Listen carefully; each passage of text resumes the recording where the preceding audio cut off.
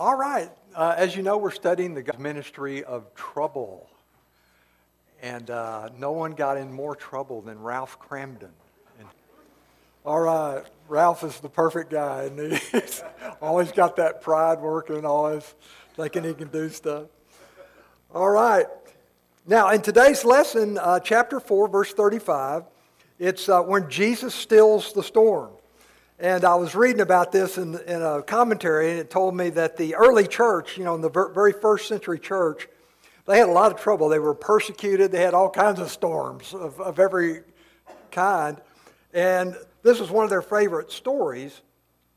And they kind of used it, that they thought Jesus had actually done this for their benefit, As long as Jesus was with us, we can endure any storm, and so it was a great story for them. And from Matthew's account, we know that Jesus has just given the Sermon on the Mount. He's healed hundreds of people, taught for long hours, all with large crowds closing in on him. He's incredibly tired. He can't get away from the crowds, so he gives orders to his disciples. Quick, get the boats. And he orders them to get in the boats to go to the other side to get away from these crowds. He's so tired that he gets down in the boat and goes to sleep. He probably hadn't been asleep in 2 or 3 days, with all these crowds after him. And so it's going to be an incredible contrast between Jesus' calm and rest and the disciples are frantic and wild and scared to death. And here's Jesus, got no fear at all. So it's a great contrast of life, those who are totally entrusting themselves to God and those who are scared of everything because they have no faith. And he's going to use it as a test of faith for his disciples. Everything that Jesus does really has an important purpose to it. Most people think that the miracles he did was because he had compassion, and he did. But as you look at all the miracles, they were really a teaching tool for his disciples, almost every one of them. And so everything he does is a teaching tool he sees as a way to reach out to his disciples and teach them a lesson. So we read in the text, on that day, when evening had come, and like I said, Matthew's account said, Jesus ordered them into the boat. So they didn't really have any choice, and Jesus was basically telling them, get in the boat, go out in the middle of the sea. So when the storm comes up, guess what? Jesus has actually guided them into a storm. And if you're in the boat, if you're one of the disciples in the boat, you're going, wait a minute. He told us to get into the boat and took us right into a storm? And it's very important to realize what Jesus is doing there is that he's actually testing their faith. That's what this will be all about. When this story is over, this short story is over, they'll not only have a new and improved vision of who Jesus is, they believed he was the Son of God, they believed in the Messiah, but now they're going to experience it. He's invaded their world, and he's going to do something in their world that's going to help them experience that he's the Son of God and has the power of God to do the works of God. And so they're going to be blown away. And it's also going to be a test of their faith. They think they have faith, but they don't realize whether they do or not or how much they have until they get in the storm. And that's what our life is like. You can study all you want, read all you want about faith, but you're not going to really understand it until the storms of life come your way. And as soon as you get in that trouble, and you have that problem, that crisis situation that has no cure to it seemingly, no way to solve it, an unsolvable problem, then you learn what faith is. Then you understand how important it is. And that's what he's doing here in this miracle of stilling the storm. All right? So the boat serves as an image of the people in the boat are entrusting their lives to Jesus. Just like we are in life, when we believe in him, we're entrusting ourselves, our eternal destiny, to Jesus. And they're following him. They've been separated from the crowd over there. And we know the crowd, they're coming to see Jesus, but they're very fickle. As long as he's doing miracles for them and doing stuff for him. They love him and they can't get enough of him. But as soon as he changes from a difficult message, you'll see them in stories were coming up, you'll see that they fall away. When the persecution comes, they fall away. When times get tough, they're gone, right? And so his true disciples are, in a sense, separated from the crowds of the world who are just there for the stuff.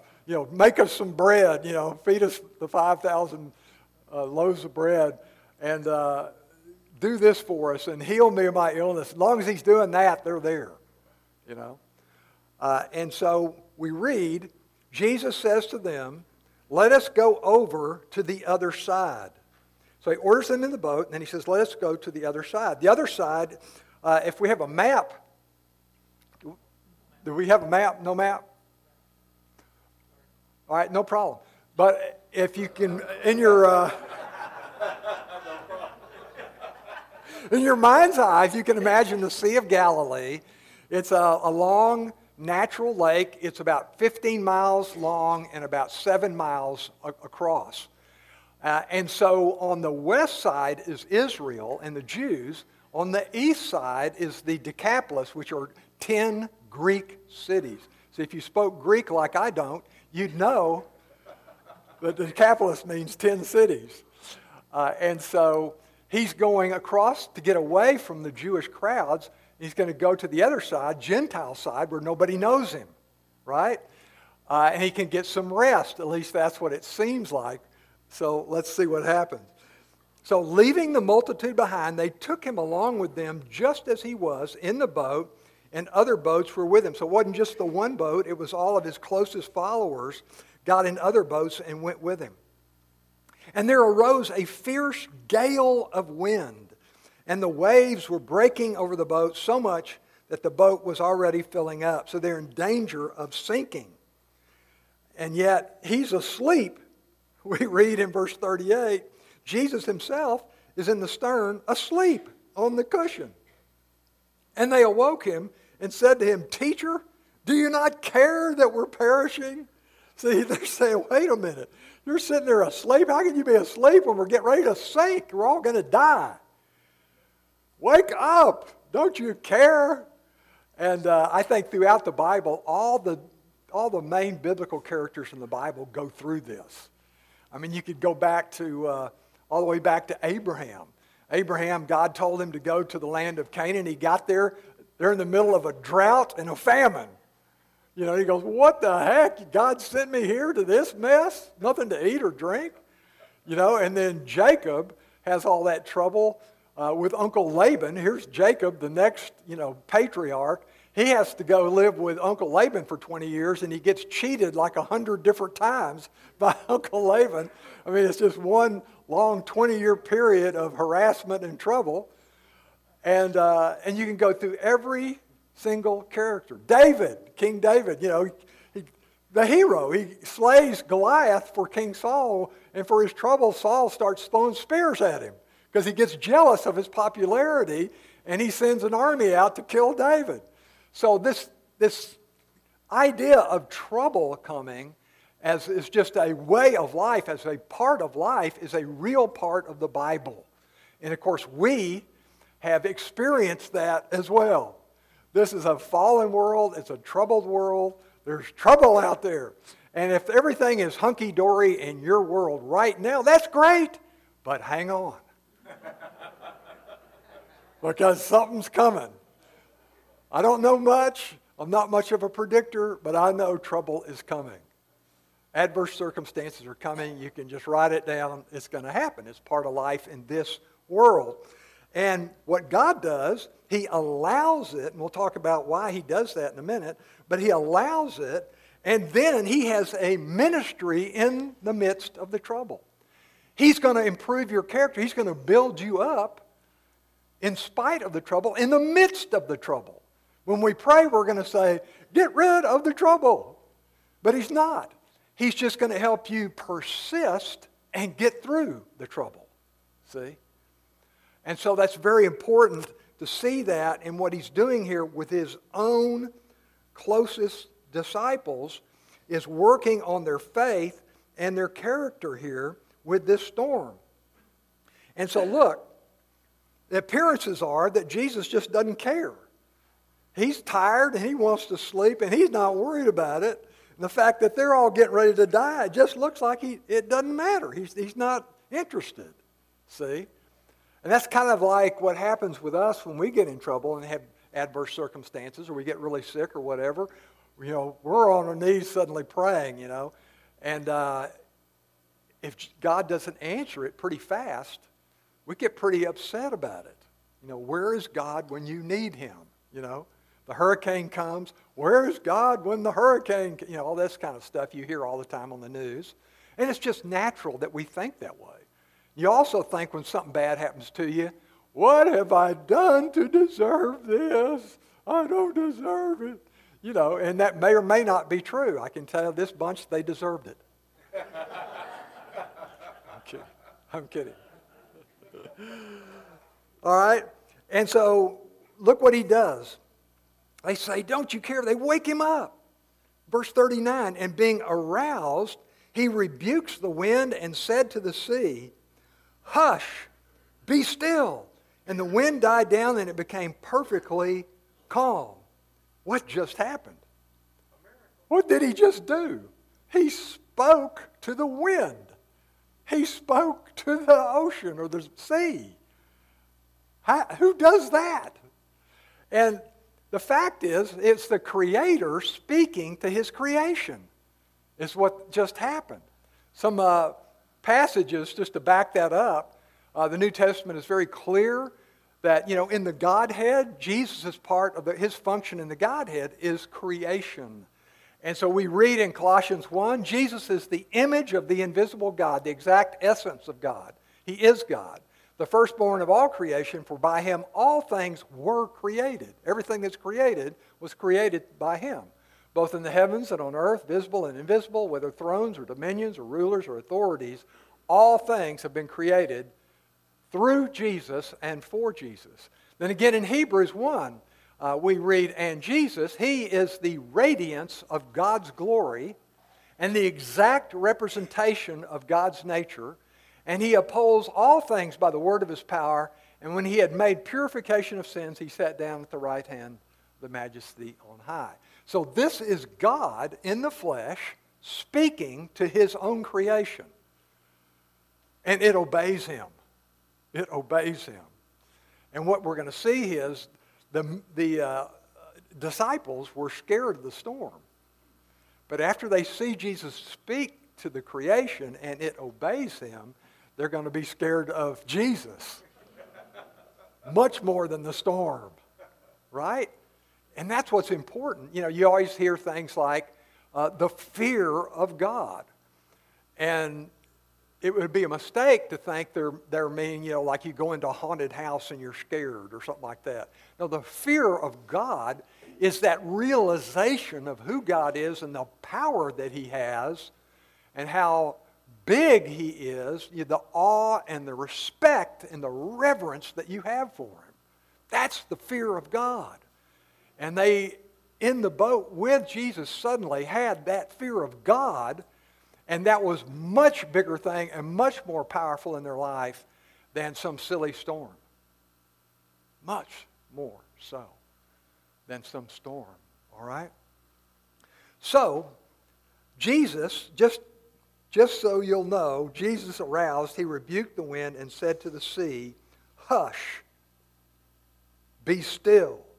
And the wind died down and it became perfectly calm. It responded to his word.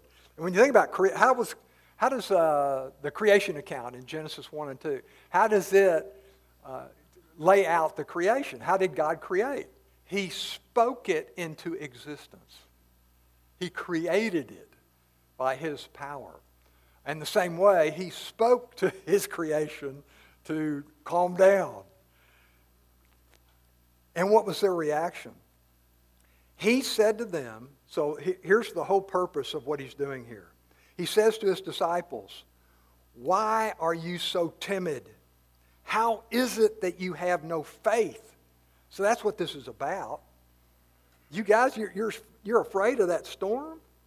You're with me. I told you to get into the boat and go to the other side, not go out in the middle and sink. You can trust me. Why is it that you have no faith? And when they saw that and heard what he said, they became very much afraid and said to one another, "Who then is this that even the wind and the sea obey him?" And of course, that's a recurring question throughout all these stories that we're going through in the book of Mark. Who is this guy? And even though they know who he is, the experience of it is so totally awesome that it blows their mind every single time, as it would ours. And we find also that their real problem was not the storm. Their real problem is their faith.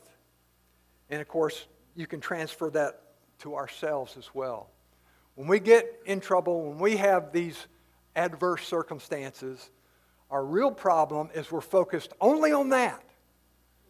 When in fact, we should know that God is involved, God loves you, and God is going to cause all things to work together for good to those who love the Lord. See? God is providentially working in your life, even through the storms, even through the worst troubles that we could possibly have. God is doing something. He's building your faith. He's teaching you all kinds of different things, right? And so we've got this, first of all, is it safer to be in the boat with Jesus in a storm or on the beach with the crowd alone? It's safer to be in the boat with Jesus. The disciples are safer in that boat even than that crowd on the beach. Before he did this, I'm sure when the storm was raging, they were going, "Man, I wish I'd stayed back there with my cousins or whoever's back there, right? Instead of come out in this boat." But now they realize what's important is being with Christ and entrusting their lives to him. And so the ministry of trouble that we're talking about, just some backup verses from the Bible. In Romans 5, he writes, not only this, but we also exult in our tribulations. Does anybody else do that? All right, I'm sick. Yes. I'm broke. All right. No. We exult in our tribulations. Why? Knowing that that tribulation brings about perseverance. And perseverance, proven character. And proven character, hope. Where is your hope? It's where your faith is. It's in him. So as you persist and get through these troubled times and overcome the problems, then it builds your faith and the hope that you have in Christ. James says, "Consider it all joy, brethren, when you encounter various trials."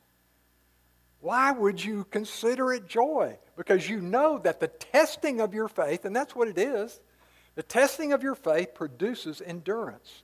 And let endurance have its perfect result, so that you may be perfect and complete, lacking in nothing. So there's a real reason that God allows the storms of life. There's a real reason and purpose in God standing back and letting these things happen.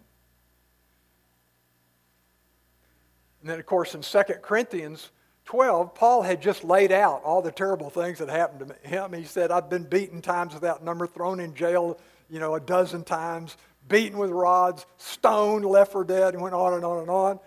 And then he explained his attitude about that, his perspective on that. God has said to me, he also had a thorn in the flesh, which is a terrible physical ailment.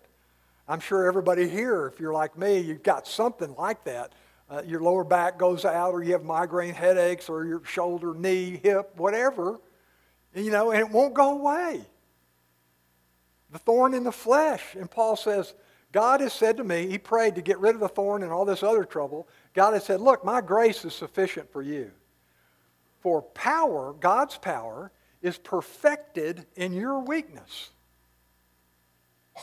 Most gladly, therefore, I would rather boast about my weaknesses so that the power of Christ may dwell in me. Therefore, I am well content with weaknesses, insults, distress, persecutions, difficulties, because it's all for Christ's sake. For when I am weak, then I am strong. So his weakness of the flesh just proves that when he perseveres and gets through things, it's the strength that God has given him, see. And so it's a biblical view of trouble that the world does not have. You can actually rejoice when you're in trouble because you know that God's doing something.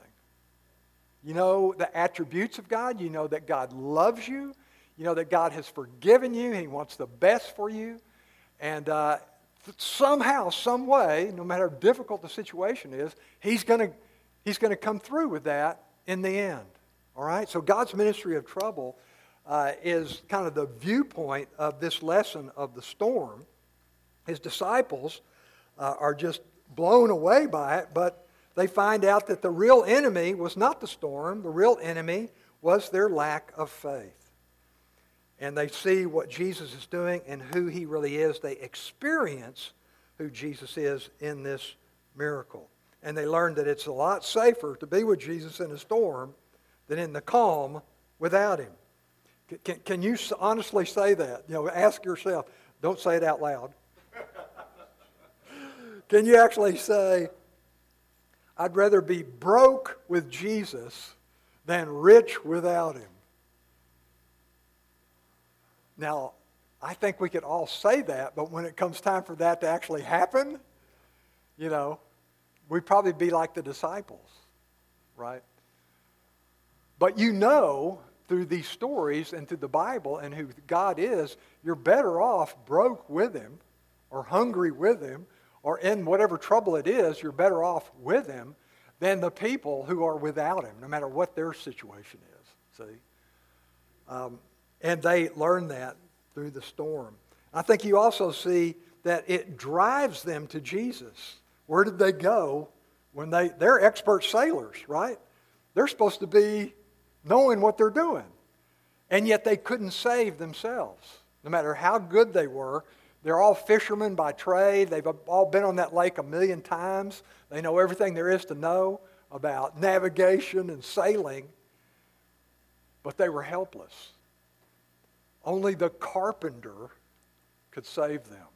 And so it literally drove them to Jesus for the answers to these storms. And they are exposed to the real enemy, their faithlessness. And they're humbled. And as we know, everybody needs humility. It's something that very few people have, but everybody needs, and you can't learn it in a textbook. You have to experience it. How do you become humble? You experience the storms of life. And they beat you down like it did the disciples here, and they have to admit their weakness and that they couldn't save themselves. Right? And that's what's great about the storms of life. It's going to bring you down and make you depend on, trust in the one who's there, who loves you and wants to help you. All right? Okay, so you're expecting, okay, now they get to rest. They hadn't been asleep in 48 hours, and they're going to the other side. I'm sure they're going over there and get some really good rest. Nobody even knows them over there. If you said that, you'd be wrong. Look at chapter 5, verse 1. They came to the other side of the sea, into the country of the Gerasenes. And again, that's where there were 10 cities, the 10 Greek cities, they were the Decapolis.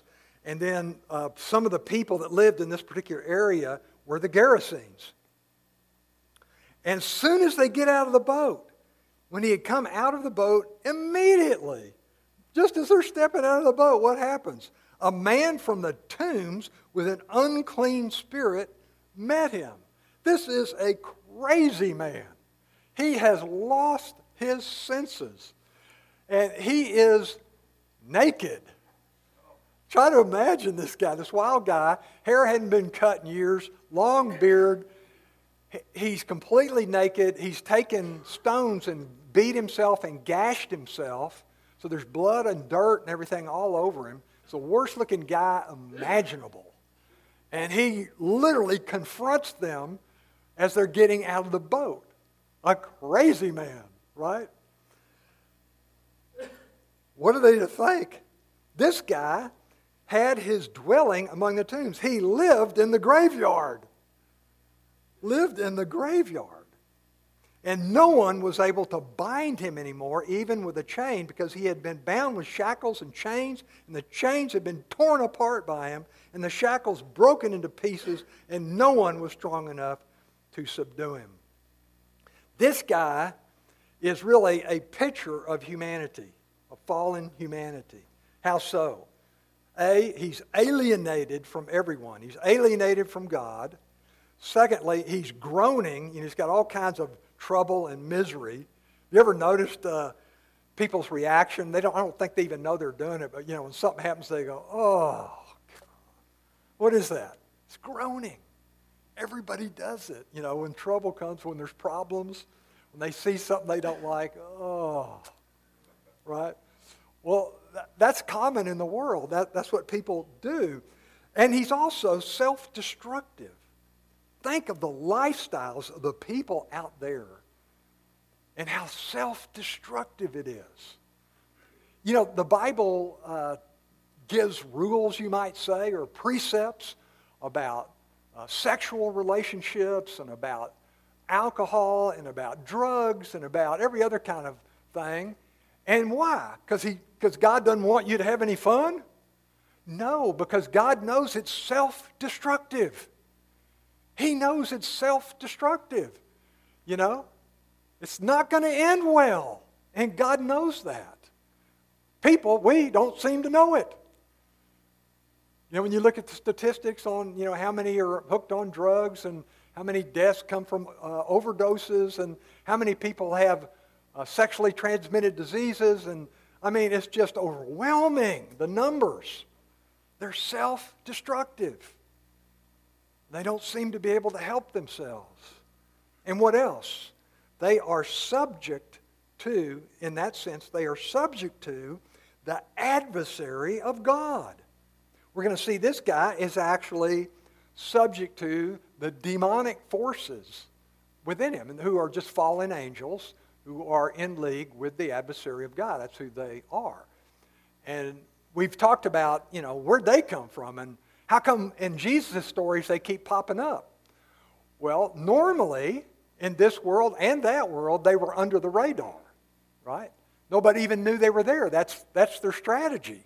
They're doing all kinds of things, but they're under the radar. Nobody sees them. Nobody knows they're there.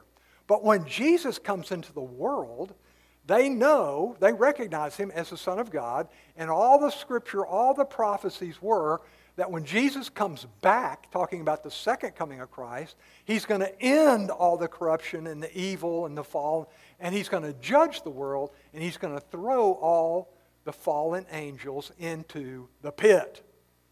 And so when they see Jesus come on the scene, they're all alarmed. What are you doing here? Jesus, you're the Son of God. What do you want with us? What are you going to do? See, they're afraid he's going to throw them in the pit. So they come out, so to speak. And you see them in a lot of these stories. Just because Jesus has come into the world, that's a pretty unique event. God shows up in the flesh, just like all the prophets said he would, and these guys are going, Jesus, have mercy on us. Don't throw us in the pit. And so that's what you're going to see with this guy. This poor guy, verse 5, constantly, night and day, among the tombs and in the mountains, he's crying out and gashing himself with stones, self-destructive, beating himself up. And seeing Jesus from a distance, the demons inside of him recognized who Jesus was. And he ran up and bowed down before him, looking for mercy. They feared God. They want mercy from God, even though they're fallen angels. Crying out with a loud voice, the voice came out of the man saying, "What do I have to do with you, Jesus? What are you going to do to us, Jesus, Son of the Most High God?" They recognize him. "I implore you by God, do not torment me. Please, Jesus, don't throw me into the pit. Don't hurt us. Don't do that." So what we're going to see is what I would call a conniving, scheming, negotiating, demonic plot. What they're going to do, they're going to try to get Jesus to cast them out of the man and into this herd of pigs. This herd of pigs. So that seems innocent enough, except for poor pigs. But what their scheme really is, they're going to run the pigs off into the sea and thus create an economic crisis in that area so that the people who live there are going to go, "What happened to all of our animals, our herds? We're broke. They're all dead." And they'll ask him to leave. That's what I think their scheme is. You know, it's really a wild story. And most people read it and go, "Why would they want to come out and go into the pigs? And why would Jesus do that? And why, you know?" But when you realize the context of this and who they are and what Jesus is doing, see, and you'll see how they think they have defeated him when in fact it's just going to be just the opposite. So let's look at it. He had been saying to the man who was possessed, "Come out of the man, you unclean spirit." And he was asking him, "What is your name?" And he said, "My name is Legion, for we are many." So he had more than one demon, this poor guy. And the word legion is a Roman, a Latin word describing a troop of soldiers, as many as 6,000. So this guy is, you might say, a Pandora's box of demons. He's got every kind of demon in there, man. And so he began to, the legion, the demons began to entreat Jesus. Beg, that's what entreat means. Beg Jesus, earnestly. "Whatever you do, don't send us away. Don't send us out of the country. Don't throw us into the pit." Now there was a big herd of swine feeding there on the mountain, and the demons entreated him, saying, "Send us into the swine so that we may enter them. We'll leave the guy, and you can just send us in these swine. And Jesus, you and your disciples are all Jewish. You don't like pigs anyway." So it's pretty sneaky, isn't it? Yeah, you got to hand it to them. They're pretty smart. Good negotiators. And so Jesus gave them permission. And coming out, the unclean spirits entered the swine, and the herd then rushed down the steep bank into the sea, about 2,000 of them, and they were drowned in the sea. Gone. All these big pig bodies floating around out there in the water, they're all dead, see? Now, if you go to Israel and you drive down, there's a road right along the Sea of Galilee on that east side, and there is one spot on that east side where there's a cliff that hangs out over the Sea of Galilee. So that's got to be the place. So when we drove by there last June, when I had a group there, the guy said, "And there it is. That's where the pigs jumped off of the cliff into the sea." So, one detail you need to know is that the pigs were owned by a local corporation called Acme Swine, Inc. And all the people that lived in that area had stock, naturally, in their own community corporation. They owned stock in Acme Swine, Inc. And the loss of 2,000 of Acme's pigs mean the stock will plummet. So they all had their phones out that day looking at their stock quotes. And Acme Swine took a nosedive of about 90%. So they're upset. What the heck has happened to our investment? We're broke. And so they come out to find out what happened. So the herdsmen who were responsible for the pigs, they were in a CYA situation, cover your, They went in and said, well, it wasn't our fault. We didn't do it. So the herdsmen ran away and reported in the city and out in the country everywhere. And the people came to see what just happened. And they came to Jesus and observed the man who had been demon-possessed sitting down, clothed and in his right mind. So Jesus had time. This guy's now completely normal again. They've cleaned him up, given him a shave, cut his hair, and put clean clothes on him. He's restored to the person he was originally created to be. And the people come out and they see him and they go, that's the guy that was demon-possessed. Look at him now. They're amazed by it. And you would think they'd be happy and praising God. Gosh, look what happened to this poor guy. We're so happy for him, No.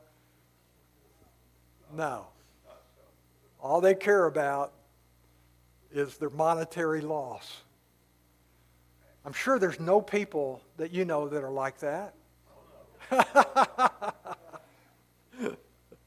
Exactly. And so verse 16, those who had seen it described to them how it happened to the demon-possessed man and all about the swine dying. And what was their response? Thank you so much for helping this man. No.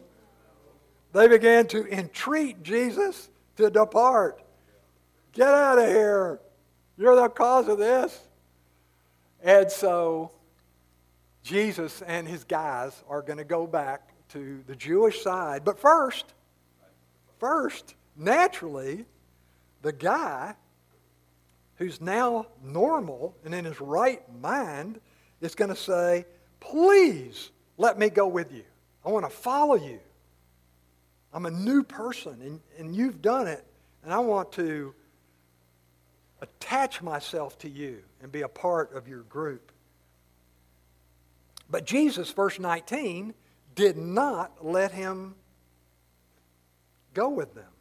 But instead he said to them, go home to your people and report to them what great things the Lord has done for you and how he had mercy on you. So no, you go back to the Decapolis and tell everybody that has known you when you were a demon-possessed guy and show them that's who I was before Christ. This is me in Christ. This is the difference that Christ can make in your life. And that's what he does. So verse 20 we read, and he went away and began to proclaim in Decapolis what great things Jesus had done for him, and everyone marveled. Now, question. Was he successful? Did anybody come to Christ as a result of his witness? Absolutely. If you look forward, we don't have time to do that, but in Mark 7:31, Jesus comes back to the Decapolis where they asked him to leave, and when he comes back, great crowds come out to meet him because they had heard this story. And they welcome him as from the Lord. So yeah, he came into the land. This guy was a demoniac, and he left him a great missionary. Is that awesome?